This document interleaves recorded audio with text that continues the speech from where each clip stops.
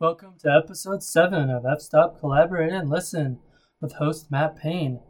Today's episode is with world-renowned astrophotographer Paul Ziska from Banff, Alberta, Canada. Man, Paul is such a cool guy to talk to. We talked about his journey into night photography and his journey into professional photography.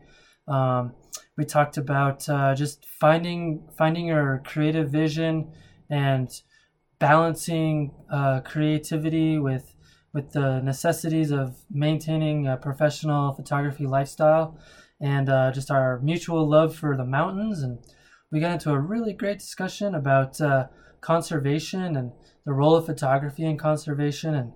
And I think you guys are going to really enjoy this one. Just a reminder, please rate the podcast on iTunes and Stitcher. I think it'll help get us some more listeners, and share it with your friends. Thanks for listening.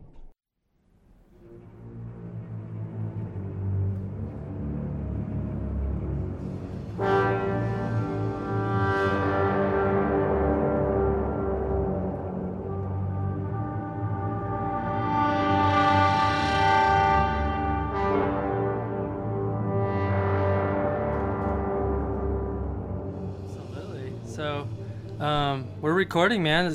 You sound great. I'm really excited to have you on the podcast, man. I've been following your work for a lot of years. Oh, wow. Thanks so much for following along, Matt. Appreciate it. And likewise, love your work too. Oh, thanks, dude. I appreciate that.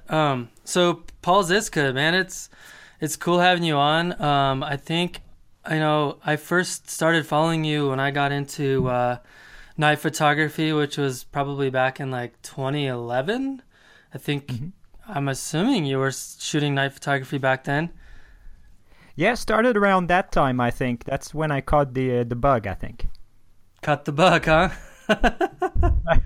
Yeah, and it's hard to get rid of, as you know. Yeah, and so you're based out of Banff, Alberta, right? That's correct. Yeah, in the heart of the Canadian Rockies. Oh man, that's a pretty amazing place to be based out of, huh? Yeah, have you been out this way, Matt? I never have. It's definitely on my bucket list. I've been wanting to go up there, and I've been wanting to go up to Mount Assiniboine up in there, do some backpacking and photography up there, but I just haven't been able to do it. I've been here in Southwest Colorado. There's a lot of really great stuff to shoot, so it's sometimes it's like, oh, do I want to drive 20 minutes or do I want to, but it's definitely somewhere I want to go. Yeah, for sure. I'm in the same boat as you, Matt. I often have good intentions about, yeah, sure, I'll go shoot over there and over here, and somehow when you have a nice backyard, sometimes you don't make it very far before you find something that works for you. Yeah. So, Paul, correct me if I'm wrong. About, I don't know, I want to say like 3 or 4 years ago now, you made a decision to become a full-time photographer somewhere in there. I just remember seeing a post from you like that you finally pulled the trigger. Is that right? Yeah, it's been a little bit longer than that, Matt. I think it's been about, I would say 8 years or so. Okay, wow, that long. Yeah, so it's been, I guess the sole source of income for about 8 years now, yeah. Wow, man.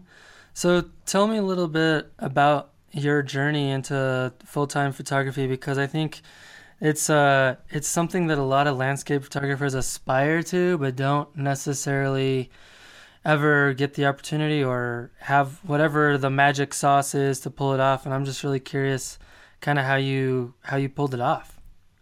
Yeah, for sure. Well, I think for one, I don't think it's for everybody. I think it's a kind of job that's highly romanticized online and all that, but like any other type of work, it's got its downsides as well. And I think you have to be okay with, for example, not really knowing where your income is going to come from a couple years down the road, or the eternal between, do I create to please other people, or do I create for myself? When you start monetizing, it's something that's on your mind a little bit more, maybe. So it's got definitely elements that you have to hurdles you have to negotiate as you go along. But I personally enjoy the vast majority of the work, and it's it's worked for me. I think initially when we moved to Banff, the idea was how do we stay outside as much as possible. So when my now wife and I moved to Banff, the idea was to, if we're going to live here, let's try to be outside as much as we can. And I wasn't really into photography that much, but I was looking for an excuse to be outside as much as I could. And I hesitated between guiding and photography, and I did both for a couple years. And eventually photography just took over. I think it was just, I enjoyed it better. I enjoyed it more than guiding. And, I think it just came to me more naturally than the guiding part of things. And financially, it was the better option of the two. So I decided to go full-time photography at that point. And I didn't have huge, I don't think I had huge responsibilities financially. So it wasn't really a huge concern for us to have me, take the leap fully and see what could be and commit to a year and see what could happen with that. And the first year went pretty well, and the rest of history. I guess although I've changed sort of the way I make my income has changed over the years. It's different now than when I started, but somehow sure. I feel like you kind of have to nowadays. You have to adapt. Yeah, I think in my mind it's key to have several sources of income, because they're all really pretty unreliable sources of income.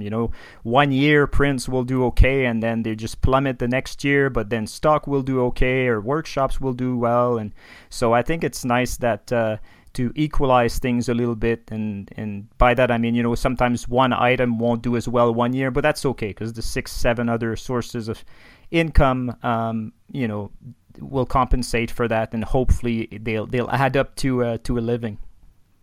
Yeah, no doubt.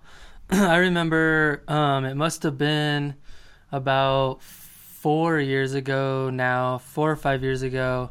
The stock agency out of the UK that and I'm blanking on their name, but they basically they funnel a lot of stuff to Daily Mail and stuff like that. I think they picked up some of your night photography selfie stuff, and they did a big piece on night selfies. Check out the amazing stuff this guy's doing with selfies at night.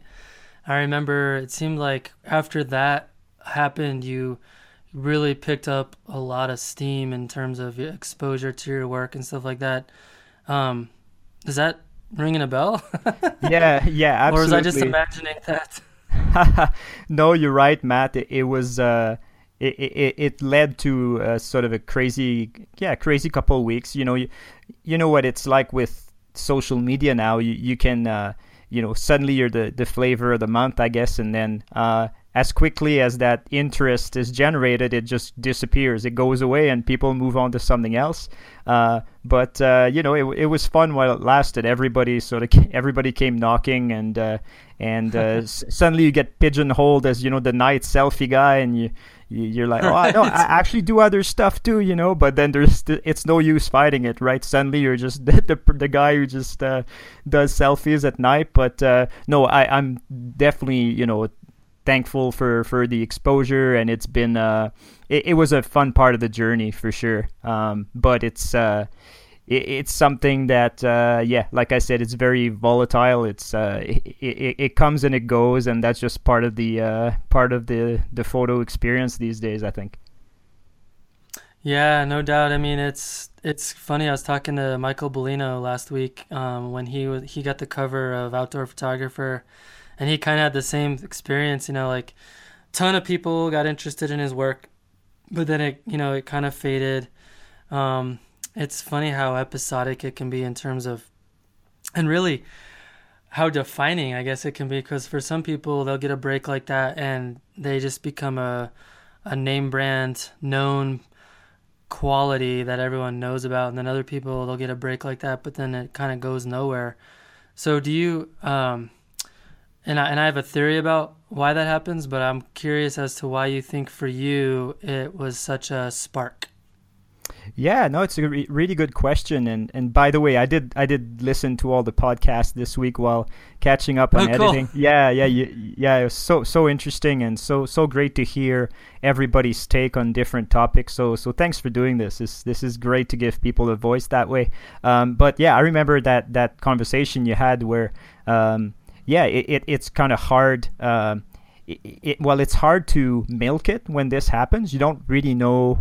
You know something is good's happening, but you sort of don't know how to make the most of it, how to take advantage of it while it lasts. And it's Yeah. hard to pinpoint, especially if you're doing it for, if you're doing photography for work.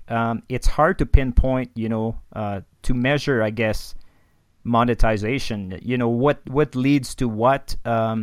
Yeah, you get tons of exposure one week, but what is it in the end that's gonna sort of show up as a book purchase or a workshop spot or something? It's really hard to tell.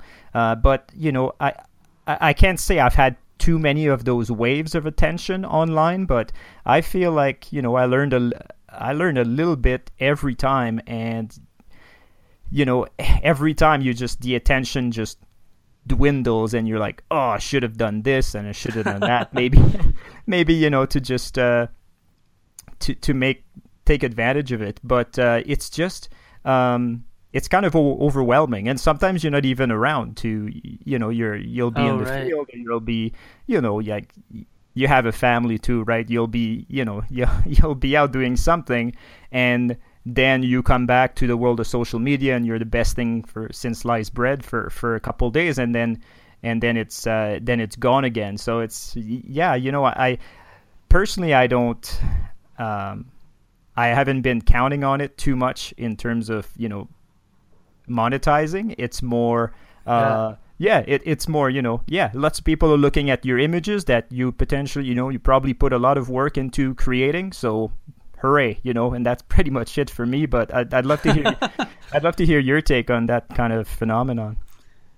Well, I guess my theory is that I've always had a belief, and not necessarily, it's more of just a gut feeling or what I've observed over time. But I've always felt like the most successful photographers in terms of, I guess if you were to measure success, well, that's a whole other topic. Right? Like, how do you even measure success as a photographer? But I guess in terms of social media following, and then also being able to become professional and monetize your work, I've noticed that a lot of those people that are able to do that are also very good, very good business people.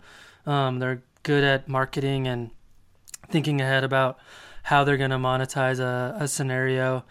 And I guess, and maybe I'm completely wrong, but I'm thinking about my own experiences where I've had a couple of kind of flashes like that where I could have capitalized on it way better than I did. I actually, that same agency that picked up your stuff, I think it was called Caters actually. They, for some reason, they picked up my stuff. I was doing a bunch of Milky Way panos, and they picked up my stuff and it published on the Daily Mail, and someone sent me a photograph of my photos in their India newspaper from India. And I was like, holy cow. And of course I'm thinking this is going to be so huge. There's going to be people going to my website and I'm going to have print sales, and nothing happened. It was I got a couple of Facebook fans and that was about it.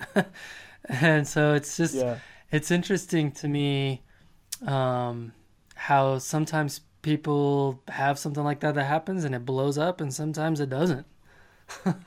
Yeah, I for haven't sure. been And able to put my sometimes, finger on it. yeah, no, you're right. Sometimes I feel like there's no rhyme or reason to it, and sometimes you'll put something out there that you feel is really cutting edge, and that people will enjoy, and nobody picks it up. And sometimes it's the images that you wouldn't necessarily expect that those types of agencies will pick up, and then everybody comes knocking. It's kind of odd that way, but I think it's just one more thing that shows that in a way you don't want to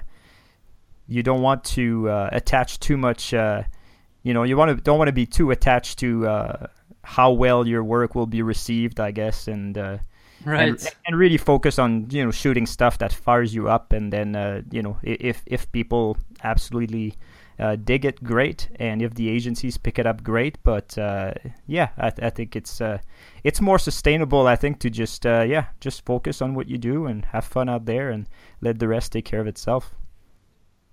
Yeah, I think that's really great advice for people because I'm not a super huge fan of I don't know if you've heard of him, Gary Vaynerchuk. He's like a marketing kind of guru out there in the social media land, but he has a whole thing that he tells people about, like, if you can find your passion and then monetize that, then it's a lot easier to not worry about um like if you're working for yourself or if you're doing what you're doing because you think it's gonna sell more print or whatever.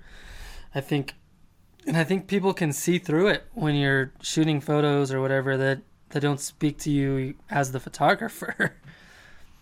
Yeah, no, I totally agree with you. I think if not in the short term, eventually, I don't think it's sustainable in the long term. I mean, you're going to be, I think everybody's kind of, I certainly am.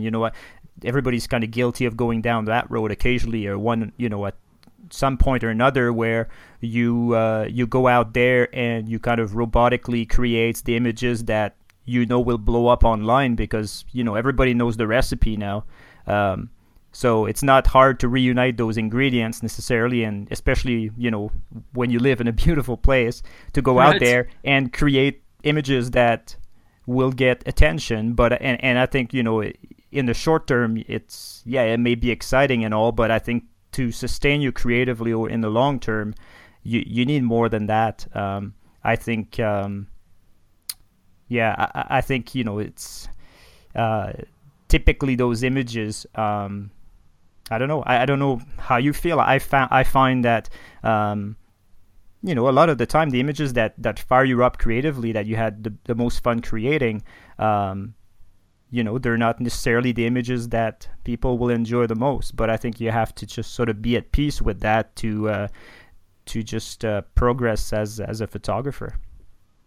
Absolutely. I mean, some of my absolute favorite photographs of mine I've never sold prints of, and that's okay. Like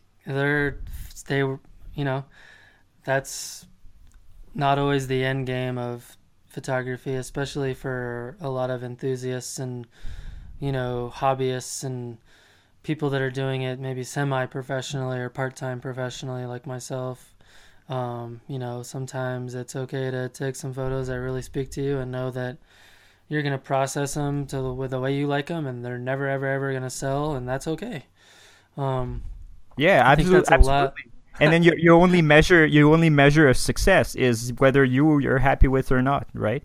You're happy with the photo or Absolutely. not. And that's that's what I found myself telling a lot of people who don't expect any income from their photos, is basically just that's a great thing to have, because you don't have to care about what the public thinks of what you do, because you don't rely on that to for an income. So you're free to shoot. You have the total freedom to shoot whatever gets you excited and put it out there into the social media and to the cyber world, and just and who cares what kind of reaction you get if you're happy with it. And that's the beauty of just doing it for the pure pleasure of photography. Is it goes back to what I was saying when I said it's doing it professionally is not necessarily for everybody. It depends on what you're really in it for. Yeah, so as someone who is doing it professionally and full time, how do you strike that balance between maintaining and fueling your creative side, and also making sure that you actually can put food on the table for your family? Yeah, for sure. It's a very it's sort of a daily juggling act. Honestly, it's tricky for sure, because I think when you decide, okay, this is going to be my main source of my one source of income, you kind of have to be. I think you'd be lying if you said I really don't care what people think about what I do. I mean, you think you have Right. to care somehow. If you put stuff out there that nobody cares about, you're not going to last very long. So I think I feel like I'm fortunate in the sense that what I like to shoot is pretty mainstream, in the sense that it so happens that I like to shoot things that a few people out there will like, as opposed to something that's a genre that's really obscure. Who doesn't like stars and aurora and nighttime and Right. all that magical stuff, right? It resonates with most people. So I'm fortunate that way, that I don't have to bend too much in order to create something that I like and that the general public will like. But at the same time, I think it's definitely easy to start going down that road of creating solely for the people out there, and then every time you're about to click the shutter, you think, oh, should I take this? Are people gonna like this? And it's horrible when you get to that point where you're just so concerned about the reaction to your photos beyond your own. So I think when I get too concerned, I think about when I get sort of occasionally trapped in that mentality. Usually it's because I haven't been outside enough, and I and I find a little bit of field time will solve that, and then suddenly after Yeah. after a night out or even a few minutes in the field, it's all better again, and then you just you go back to doing it for the same reasons you started out doing it, really, and to just have that experience first and foremost, and then hopefully the good photos come out of it. But it's not your top priority going out there. Yeah, yeah. I know exactly what you're saying, because I've gotten into ruts where I'm like, I don't really feel like taking photos or whatever. But then it's like I remember it's like, oh, well, because I'm not out in the wilderness right now. Like, I guarantee if I had my camera and it was like middle of the night, I would be staying up all night taking photos of the stars and stuff like that. So it's finding that those places that derive that inspiration for you as well, I think, is important. Yeah, for sure. And I think realizing that we're all human, and that a lot of the time you're not going to do very well at striking that balance, and to not be too hard on yourself, and to just keep going out there shooting. And once in a while you'll feel like, yeah, you got something that everybody's happy. You love the shot, people love the shot, people are maybe you're selling the odd print or just booking the odd workshop spot. And sometimes you'll just go there and create straight up clickbait, and sometimes you'll create stuff that you really like but nobody else does. But I think it's just part of the package, really. It's just it's part of the journey. Yeah, I think you're right. I think deep down a lot of us struggle with that same kind of balance and finding their path. So how did you it doesn't correct me if I'm wrong, you're not originally from Alberta?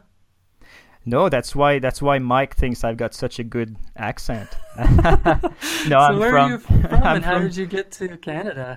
yeah, I'm from Canada. I'm from Quebec City originally. I'm just from Oh, okay. yeah. Yeah, so so French is my first language, but I've lived in Banff. We've lived in Banff for about 10 years now. So Okay. yeah, so you know, most of my world is English oriented. Yeah, Yeah, but yeah. He was like, I think he's from the UK. no, the it's I think it's sort of what everybody does out east. When you're from Ontario or Quebec or Eastern Canada, that you hear about the Rockies a fairly young age, and you hear about this sort of legendary place out west, and for a lot of people, the first thing you do when you're able to get away from home is you go check out the Canadian Rockies, and yeah, it's pretty much what everybody does when they get to a certain age, and Western Canada, and then I just fell in love with the mountains, with the lifestyle, with the opportunities for exploration and adventure, and eventually documenting all that, and so it just felt like a really good fit for me. And Yeah. yeah, and I love the community here. I love the creative community. I love the Yeah, I love that everybody sort of ends up here for out of a love for high places. It's kind of a bonding thing. Yeah, love that. Yeah, that mountain culture. Yeah, for sure. Yeah, are you in the mountains yourself, Matt? Uh, yeah. I mean, I guess you could say that I'm in Durango, Colorado. It's southwest Colorado, so 20 minutes, 30 minutes north of here is pretty much like the best Colorado mountains, like tons and tons of 13ers and 14ers, and but then Oh I've wow. got yeah, then we've got the desert and stuff like that that's really close by too. So I kind of Moab I think is like 4 hour drive. So I can do the desert Southwest, but then I can also do mountains and stuff like that. So I mean that's what drew me to this part of Colorado is, I originally I was originally into mountain climbing, was my main thing. I wasn't really into photography that much, and then I wanted to create a blog where I was documenting all of my mountain climbs, and so of course you have to take pictures, and I had like a point and shoot sort of. It had like a interesting fixed lens on it, like an 18 to 200, but and then I found like, oh, I want to do more with this, but this thing is kind of limiting me, and the more and more I got into photography, the more and more I spent time thinking about getting out and taking photos and actually climbing mountains. And now I try to do both as much as I can, but also have a full-time job and all that stuff. So, but yeah, definitely mountain culture is where it's at for me too, man.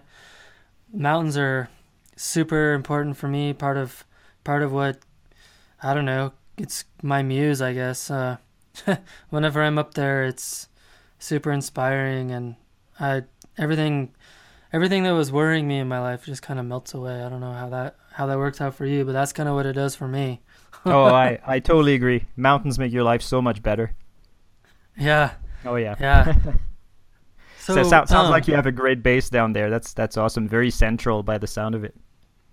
yeah, I mean, we've got rafting, we've got snowboarding and skiing, we got, mountain climbing, hiking, backpacking, but then you've also got all the cool stuff you can do in the desert as well. So it's pretty much year round. You have access to really sweet outdoor stuff. Oh, that's awesome. Yeah. So how did you catch the bug for night photography? Um, Really, I like night photography for uh, several different reasons. Part of it is part of it is who doesn't like, all the, it's such a magical time of day. I mean, who doesn't like, yeah, stars and northern lights and meteors, and if you're not moved by that kind of stuff, you're probably a rock or something, right? Like it's it's just it's so primal. It's like going back to something that's just in all of us. It's there's something just so powerful about that. And honestly, I live in a place that is it's very heavily photographed, and one of the reasons why I started going out at night is that even the iconic locations were deserted at night. So Yeah. it was super quiet, and part of it is I couldn't believe how different those places were. I was all familiar with them. I was familiar with all of them during the day, but at night I just thought it was incredible how different they looked, and also I love the surprise element of nighttime photography, and I love that you're forced to sort of suspend that desire to render things as they look to you, right? Because if you render things as they look to your eye, you're just going to end up with Yeah. black frames, right? You can't see a whole lot, but then Right, you'd see like a few stars and maybe a yeah. black outline. But I love that surprise element where it looks okay to the naked eye, but then something will pop up on the LCD and it's like, whoa, look, I can't believe the aurora's there. Look at the light pollution bouncing off the clouds and all that stuff, there's just, there's that mystery to it, and you never really know what you're going to get until you take that first test shot. And I love that. And then I kind of really love the idea of, help getting out with other people and helping them discover the beauty of nighttime and nighttime photography. And so there's so much in it that I like, and I still feel like nothing's been done. There's just creatively, there's so much to do at night. So it's a bit of everything, but I'd say it's probably my still my favorite thing to shoot today. I don't know about you, if it's like you, because you do a fair bit of daytime stuff as well, right? I would say it's probably it's probably 70-30 night to day. Okay. I love shooting at night for all the same reasons that you described. It's magical, it's primal, it like takes you back to the ancient times when there was no cities, and it's like, like there's just I remember the first time I taught a night photography class back in like 2012, I want to say. And I remember it was like the first time that most of those people had taken a photo of the Milky Way, and it was like seeing a bunch of grown adults as kids at Christmas, like seeing that on the back of their LCD for the first time was like, oh my God, this is so amazing.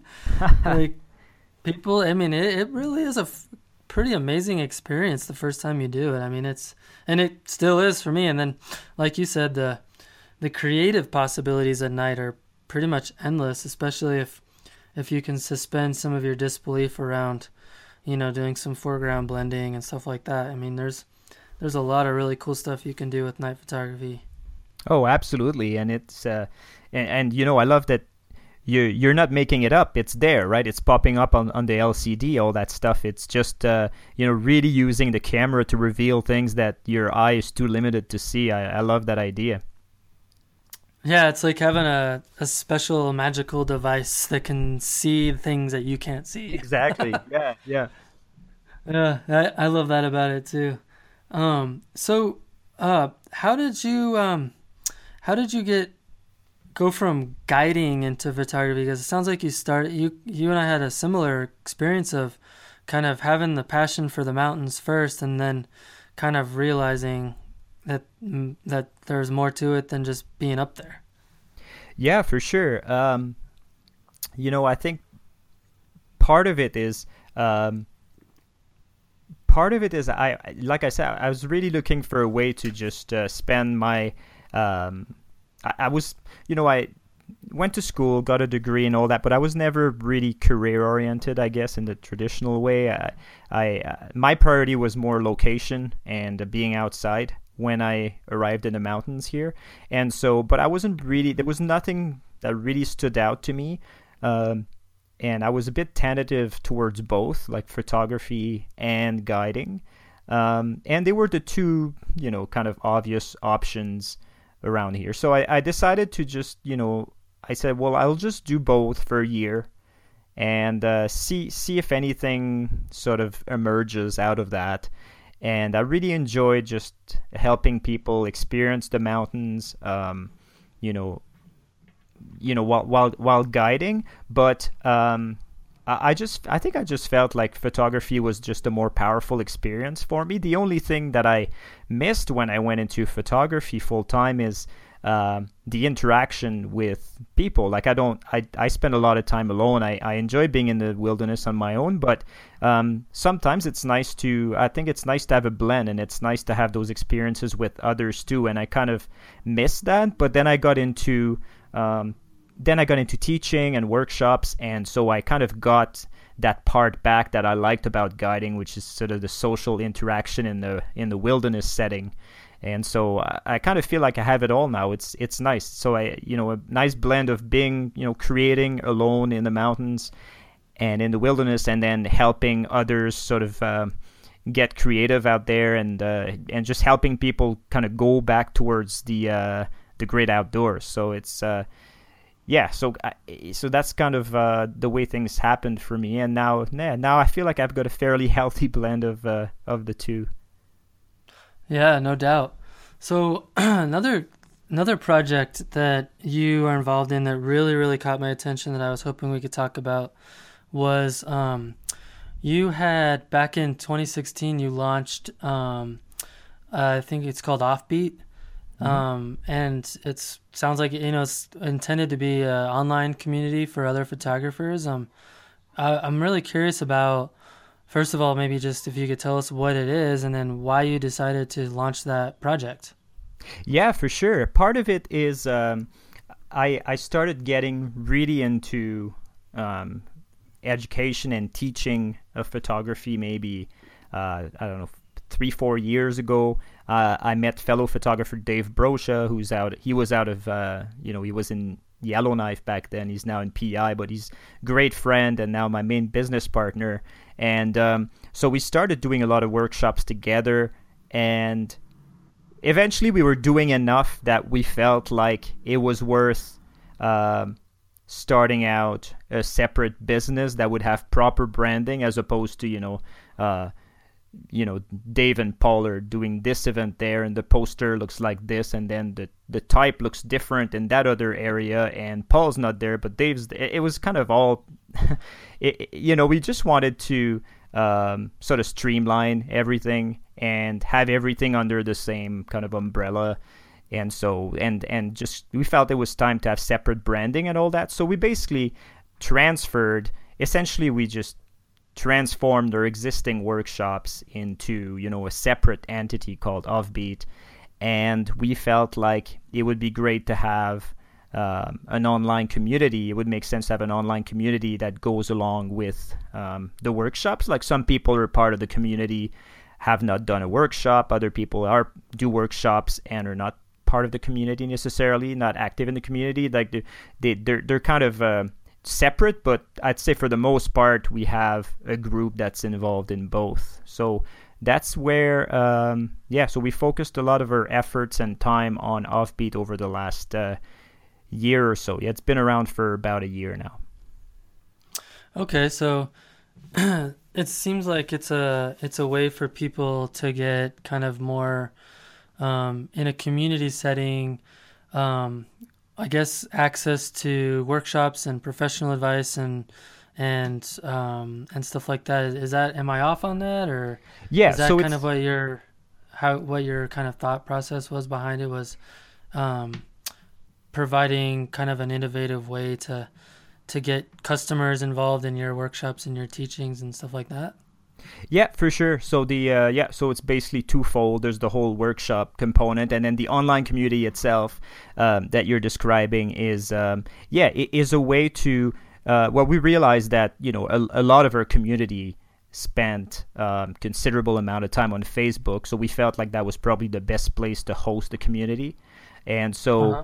yeah, and so that's kind of where we have several contributors with different articles on different topics. So we've got some wildlife oriented contributors, we got some portrait people, so a bit of everything. We try to put up new content on a regular basis. It's sort of a community where everybody's encouraged to ask questions, and we try to sort of to have really good dynamics, positive atmosphere, and we try to make it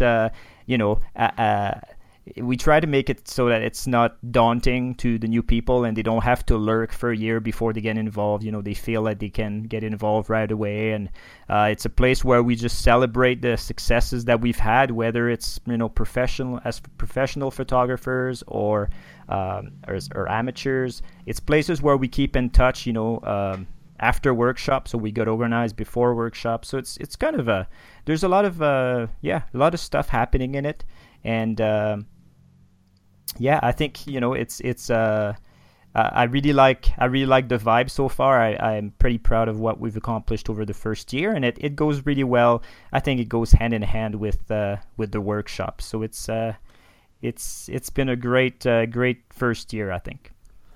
Yeah, I think when I remember when you had announced it, I was really excited about it, just from as a bystander, just to see kind of where you would be able to take it, because it seemed like a really neat way to connect people who want to learn more about photography with people that can teach them, but not make it so inaccessible to where they have to, like travel every time to get everything they want. Like it sounds like you have more than just on-site workshops. Like there's some other ways for people to engage with you guys through that, which I think sounds like really exciting for people. Yeah, for sure. I think part of it was that we, we're both, Dave and I, and now the other contributors we have, we're all passionate about helping people get where they want to go with their creativity. And one downside of workshops is that, well, then sometimes you get those messages where people say, well, I can't really afford to drop a few $1,000s on one of your workshops, but I'd love to kind of learn something and be involved. And so the online community made sense as sort of a more affordable option for those people, or people who wanted to see, what we're about before they commit to spending more money on one of the events, which is totally understandable. Sure, that makes total sense.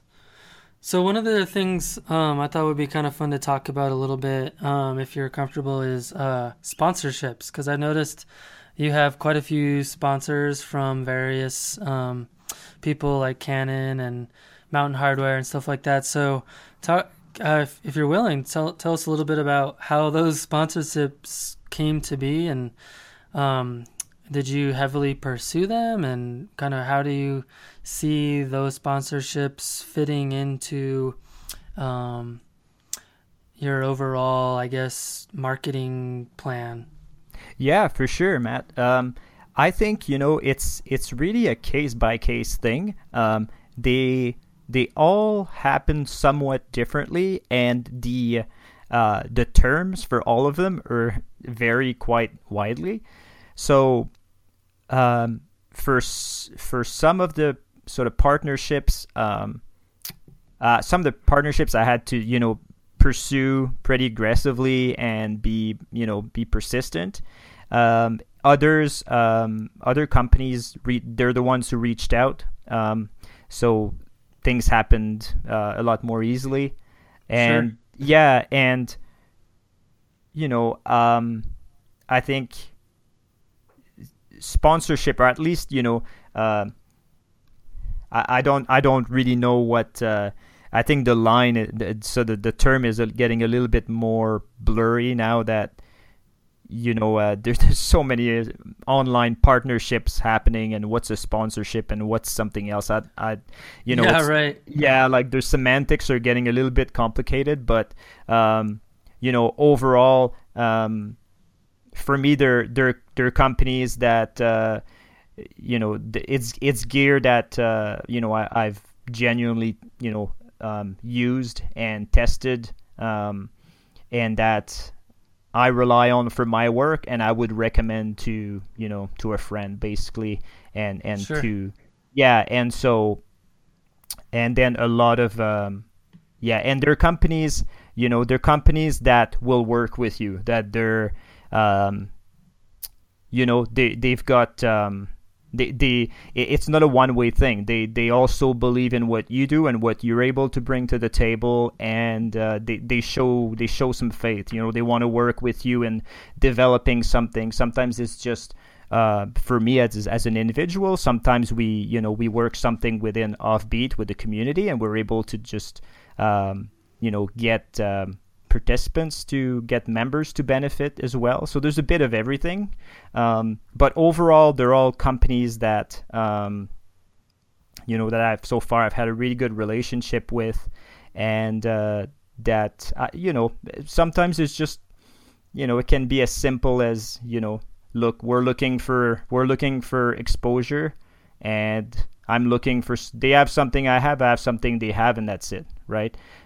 Sure. Like, but at the same time, I wouldn't really align with a company that I don't think I'd want to align with a company that I don't really believe in, or that's too much of a stretch in terms of it's gear that I'd have to force myself to use. You know Right, what I mean? like, wow, I wish I didn't have this sponsorship. Yeah, like, yeah, the Garmin I had, I was on the ice field in a whiteout a couple of days ago, and we used it extensively. But if I lived in downtown Toronto, probably Garmin sponsorship, I'm not sure would make that much sense. But I think there are products that align with the lifestyle quite a bit, and that I fully endorse. And so far it's been great working with all those different companies. Yeah, that makes a lot of sense. I've talked to a few other people that have sponsorships, and it seems, I think what you first said about it kind of just varying and being all over the map sounds about right, because it seems like every company that does have these kind of things with people, it varies so widely between like them actually paying for you to do travel, or them giving you gear to test, or just you doing a blog post once a month about their product or something like that. So it's really interesting how those different partnerships, what they mean and how they, what the benefit to each to you and to them is, depending on the product and what they're looking for and what you're looking for. Totally. And I think even within the same company, they'll have different deals with different people.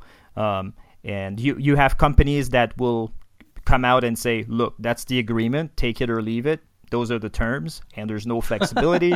And you have companies that will send sort of a more vague email that will say, hey, we want to work with you. Do you think we can work something out? And then you hop on the phone and try to work out an agreement. It's kind of all over the map, and same for the terms. But I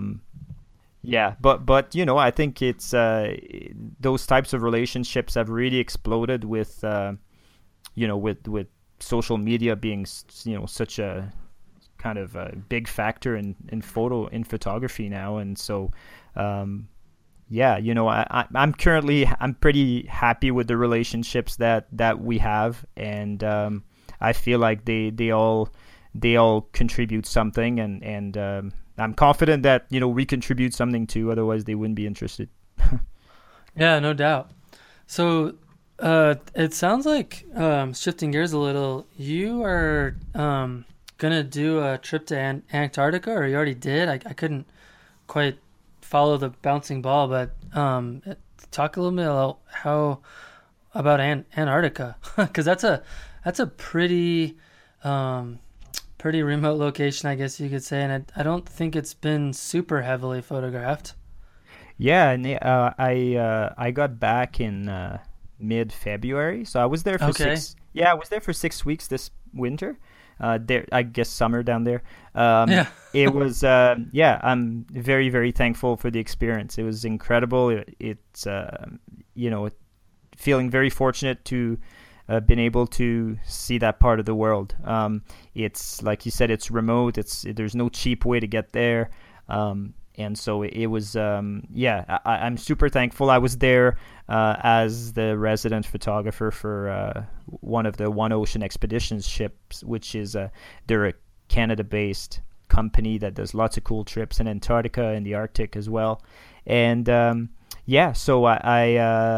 they were nice enough to have me on board for 3 trips, and what I contributed was that I helped people basically take home images they were happy with, because for a lot of people, of course, it's a once a lifetime experience.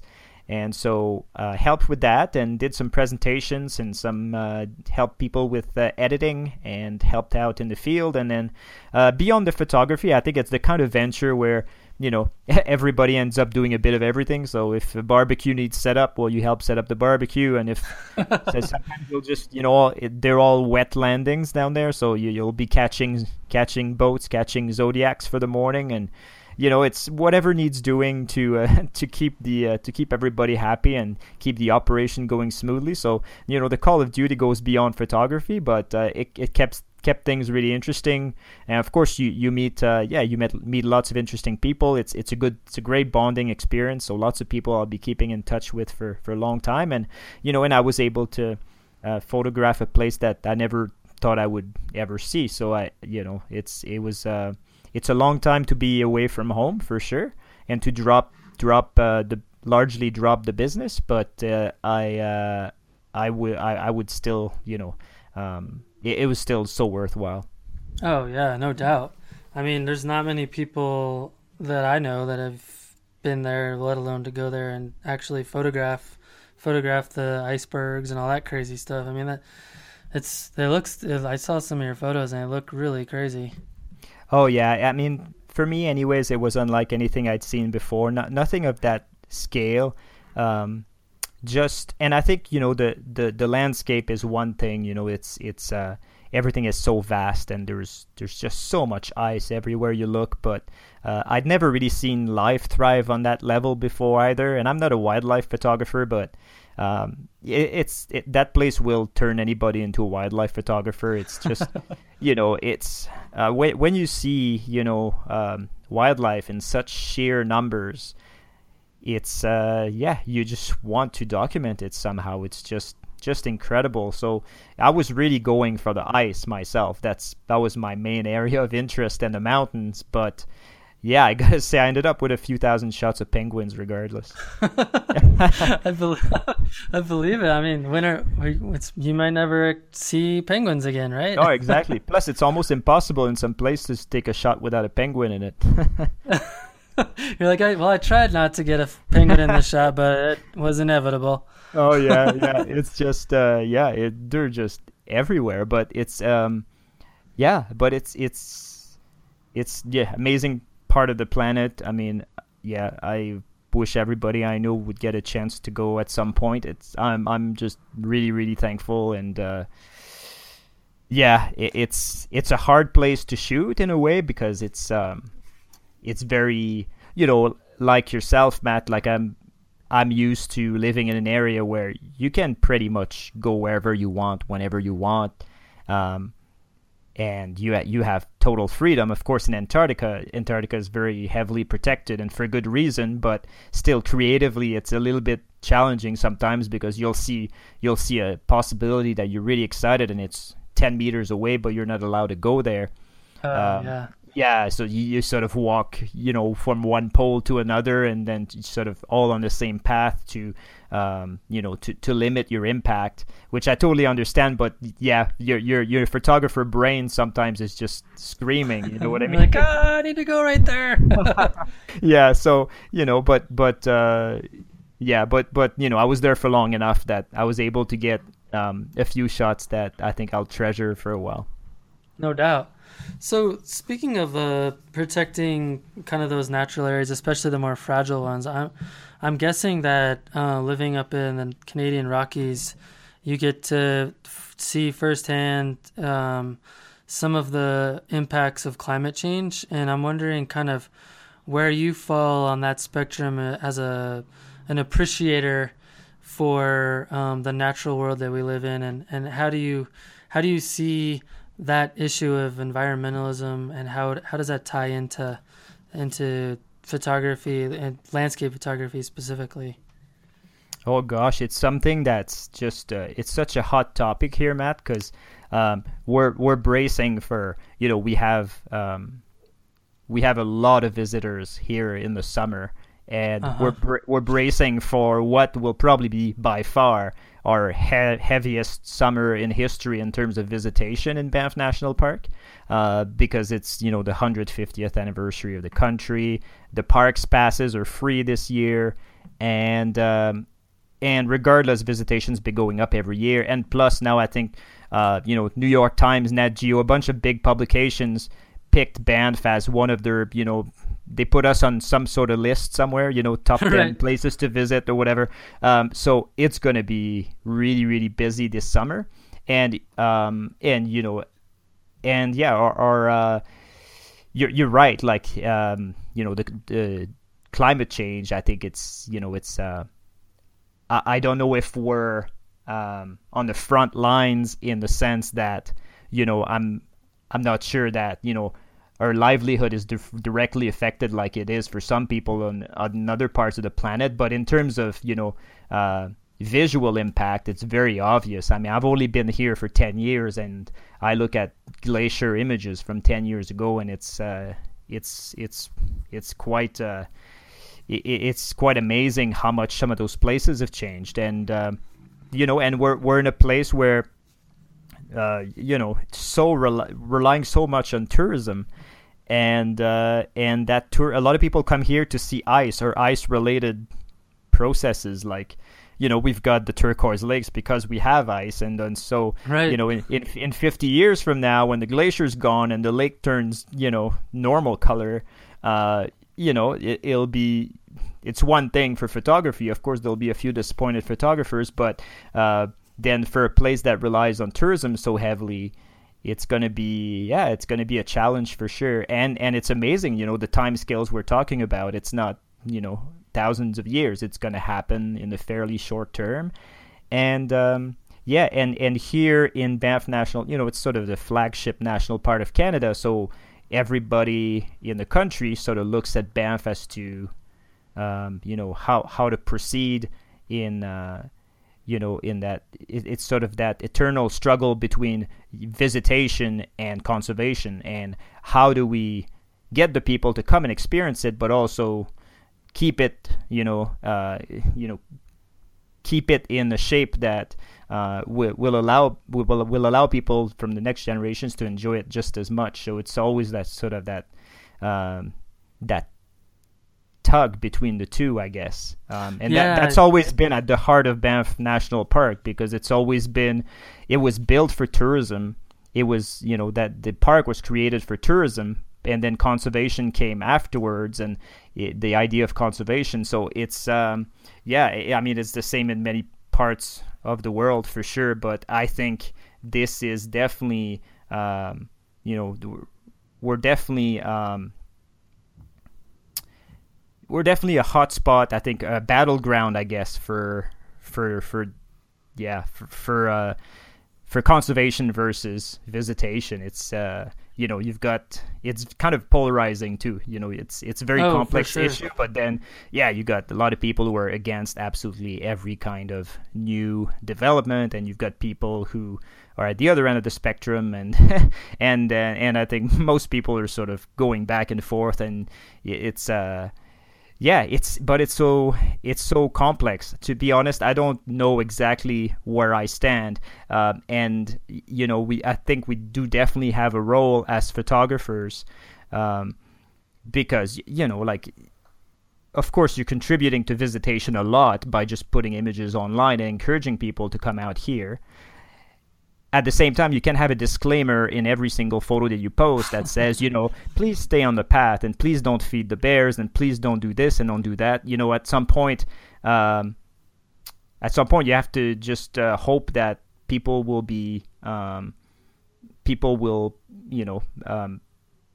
sort of play nice when they do come and visit Banff, because we do like to see people here enjoying the mountains. But we're definitely bracing for some for all kinds of behavior for this summer. But it's such a complex. I'm going back and forth all the time. It's it's really challenging for this area. I think that's one of the kind of powerful things about photography as an activity or a hobby or of a passion, that it has the capability, I feel like, to kind of cross-cut political spectrums and bring people together, because I feel like whether or not you think climate change is real or how you feel about land development or whatever, I think through exploring photography and exploring the natural world, it helps people see how important those resources are. If it's something worth photographing, you probably are willing to agree that it's worth protecting in some way or another. And so I think that it opens the door for people at opposite ends of the political spectrum to have dialogue about those topics without it being just people pointing fingers and whatever. They can have a common language that they can talk about what it is about the natural world that draws them to photograph it. And I think that's one of the cool things about photography for me is how it's a very powerful uh, passion that I think can take people in a lot of different directions and also bring us together as well as people, whether that's through portraiture or just photos of the natural world or just powerful imagery in general. I think it has a lot of really cool potential side effects that can be harnessed if we're smart about it, I guess. Oh yeah. No, I really like what you just said, Matt. I totally agree with you, and I see, I think I think as we go through, this just challenging period, photography can play a big role in sort of in preservation and all that, conservation. And I think it's you're right. Like I think if you get people to engage creatively with the place, Right. then they go home and they're kind of it's had that impact on them, and they're more likely to be ambassadors and to care and want to keep it the way it is. And whereas so which I that's one thing I really like about workshops. Like, you really help beyond the photography thing. You're facilitating a connection with the place for those people. For a lot of those people, it's daunting to go in the mountains, deal potentially with the wildlife, with the weather. Like, you're so removed from the wilderness as a society sometimes that it's people maybe sometimes people need a bit of a nudge to get back to get back to nature and all that. So I think if you can help them engage creatively with the place, then they go home with a way better connection than if they just sort of did the drive-by photography up and down the Icefields Parkway, which there's amazing opportunities. It's great, but I'm not sure that you get the same appreciation for the amazing wilderness we have here. And I think you're probably less likely to, or you're probably more likely to just go home and move on to something else. So I think, to me, it comes down to, the way you make people care is you have to make people just, you have to get people immersed and give them a little bit of time to soak it up. And I think photography is just such a great way to do that. Yeah, absolutely. So, Paul, tell me about some of your upcoming workshops that you got going on. Yeah, we let's see. I think most workshops are sold out for this year. We've got that's a good problem to have. Yeah, it's awesome. I'm excited about everything that's coming up, but I'll still mention if anybody's interested, there's a couple openings. So we've got a couple of workshops in Banff here. Those are the next ones in June. So we've got our Portraits in High Places workshop, which is all about the human element in the mountains. And then we've got a landscape photography workshop. And then we've got a PEI astrophotography. PEI is in the Maritimes, Eastern Canada, so sort of seaside astrophotography workshop. And then we have in August, late July, we've got the Torngat Mountains National Park in Labrador. So that's polar bears and icebergs. And that'd be awesome. Yeah, that's really one of the newest national parks in Canada. So that's really exciting. And I was fortunate to scout it out last summer, so I'm excited to go back and show a few people what it's like. It's amazing place. And then otherwise, I think there's a few spots for Greenland in September, and then after that we got a couple of workshops in Banff, and then Namibia in November, and all those are sold out. But there's Vancouver Island. We're gonna do some storm photography in December, so there's a few spots on cool. that too. But it's just a 3-day event. We're hoping for some nasty weather for once. We'll see. Right. That Torngats looks really cool because it kind of reminds me of like Norway with the fjords and glacier remnants and stuff like that. It looks really awesome. Yeah, it's funny you say that because that's one of the things that I said to to my friends when I came home was that, imagine Norway where it's pretty much like flat topped, but then it'll drop 800 meters into the ocean, almost vertical, but almost like Norway, but with a bit more melting. There's just tiny little remnants of glaciers. There's big icebergs, but they come from Greenland. So there's and then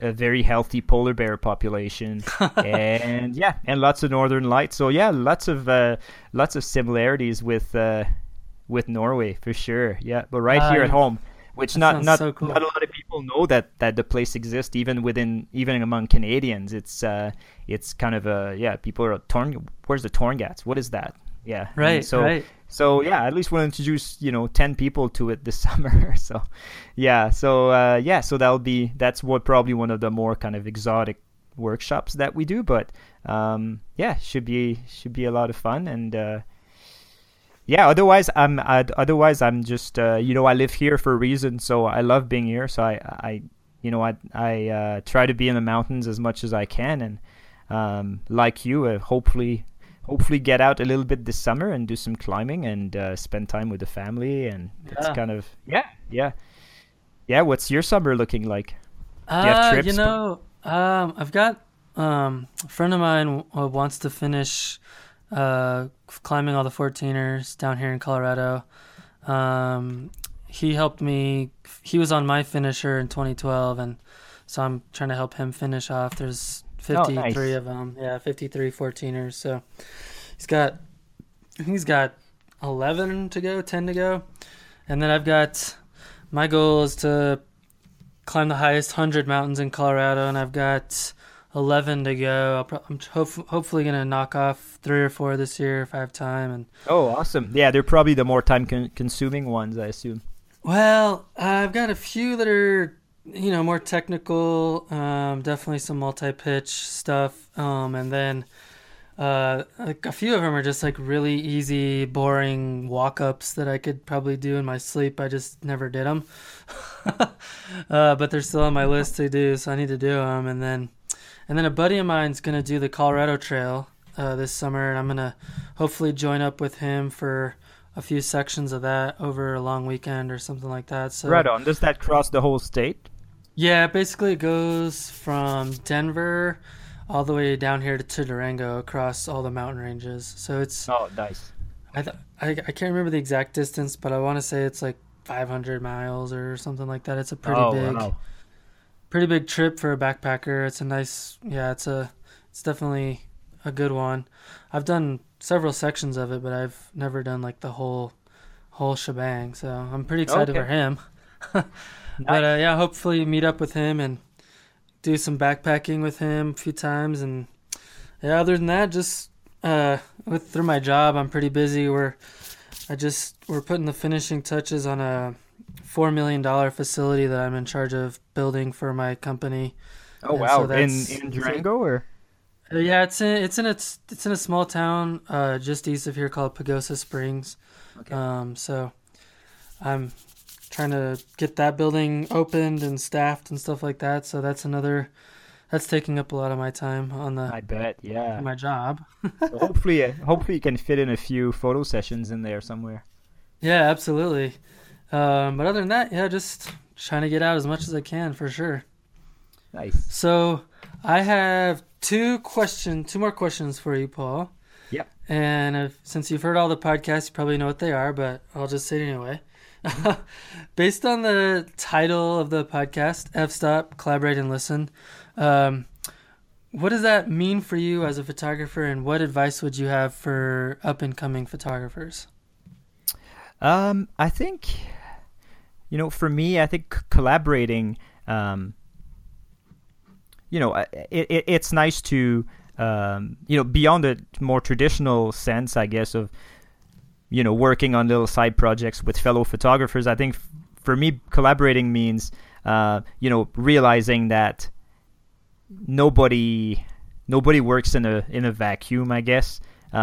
You're influenced whether you want it or not. And I think, I think Aaron maybe mentioned that, but I big fan of, the idea that, yeah, it's easy to, you look at social media and it's easy to think that photography started in 2010, and it's realizing that, yeah, no, there's a heck of a lot of people who came and did amazing work before we did, and set the stage for us and allowed us to go out there and create. And it's remembering that, yeah, just there's that all those people contributed something, and that contributed to that sort of jar, I guess, and that we're all picking something from it. And and I think I'd like to think of a collaboration on that, in that sense, where it's sort of a collective pool of creativity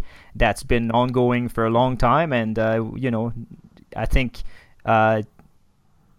we're probably not the first ones to come up with anything. It's been done before, or variation of it. And I think it's important to recognize that and be thankful for all those influences, whether you're conscious of them or not, and just and then to try to contribute to something to the community yourself, and try to keep it a positive place. And it's especially, I think, with the internet and stuff, it's the community can get a little bit toxic sometimes, and it's nice if you can inject a little bit of positivity in there and keep things light, and just let people create. And and so that's kind of what I think of collaboration. In terms of listening, I think it's realizing that you never get there as a photographer. You never quite get where you want to be, and accepting that, and the fact that you're always learning from everybody, no matter how experienced, no matter who is the most experienced person. I think we all have a lot to learn from other photographers, and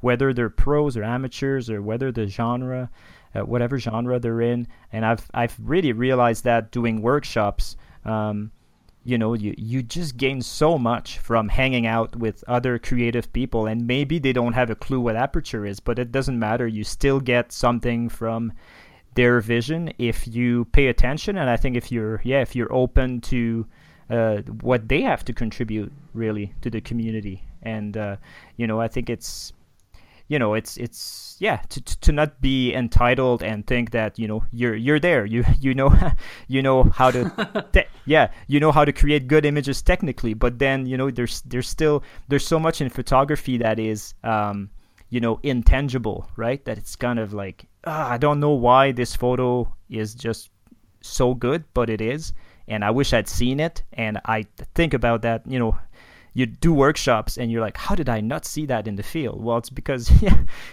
no matter how much you shoot, I have people all the time who come do workshops in my own backyard, and every time they show you stuff that you've never noticed before, right? And yeah, I think that's one of the beautiful things about photography, and that it shows that it's important to just listen and realize that everybody can teach everybody else something, and it's great. Oh, well said. Have you ever seen that graph that shows like the learning curve, or the timeline of a photographer, and it's like, it starts out like, oh, I'm not very good, and then it's like, oh, I'm so good, and then it's like, oh, I'm doing HDR and I'm such a badass, and then it drops all the way back down. It's like, yeah, I don't know anything. Oh, I know it. Yeah, you just, when you think you've got it all figured out, you'll get something that will just totally push you out of that zone, and then suddenly you feel shaky about everything again, and very uncertain as an artist, and and then even if you've been through the cycle before, you're still surprised that you feel that way. It's funny, but it's just I guess it's just part of the journey. And I wouldn't want it any other way myself. I think it keeps things really interesting, and that's why it's so great to spend time with fellow photographers. You'll have to let me know if you come out to this area, Matt, so we can absolutely get out. Yeah, that would be exciting. It's definitely on my bucket list for sure. So I heard you talk about Assiniboine and Robson with I can't remember who was it, Michael maybe. Yeah, but amazing backcountry areas that I'd love to show you around eventually if you can make it out this way. Oh man, I definitely will have to take you up on that offer. Awesome. Well, cool. So last question. If you were hanging out on your phone, and it popped up on your iPod, your podcast app, and it said, "New episode of F-Stop Collaborate and Listen is up with so and so." Who would you be really excited to whose name would you be really excited to see pop up? Yeah, like I love the the collection of photographers that you've interviewed so far is awesome, but I think it'd be great to have the input from someone who's sort of been around the block a little bit, if you know what I mean. Like I know some of the other guys have been doing photography for a while, but someone like I wonder if maybe Gordon Wiltsey would be keen to talk to you. Out of I think he's in California right now, and he's just he's seen the industry. He did still shoots a lot, but he's seen the industry change a lot and seen the wilderness change a lot. I think he'd have just some really, really great input for you, and I'll gladly put him in touch with you if you want. I think he'd have some gems for your interviews. Absolutely, man. If you could put me in touch, that would be fantastic. Yeah, I can do that for sure. I think you'd really enjoy your conversation with him if he's keen. Cool, man. Yeah, that would be awesome. So, well, thanks, man. I really appreciate you coming on the podcast a lot. It's been fun.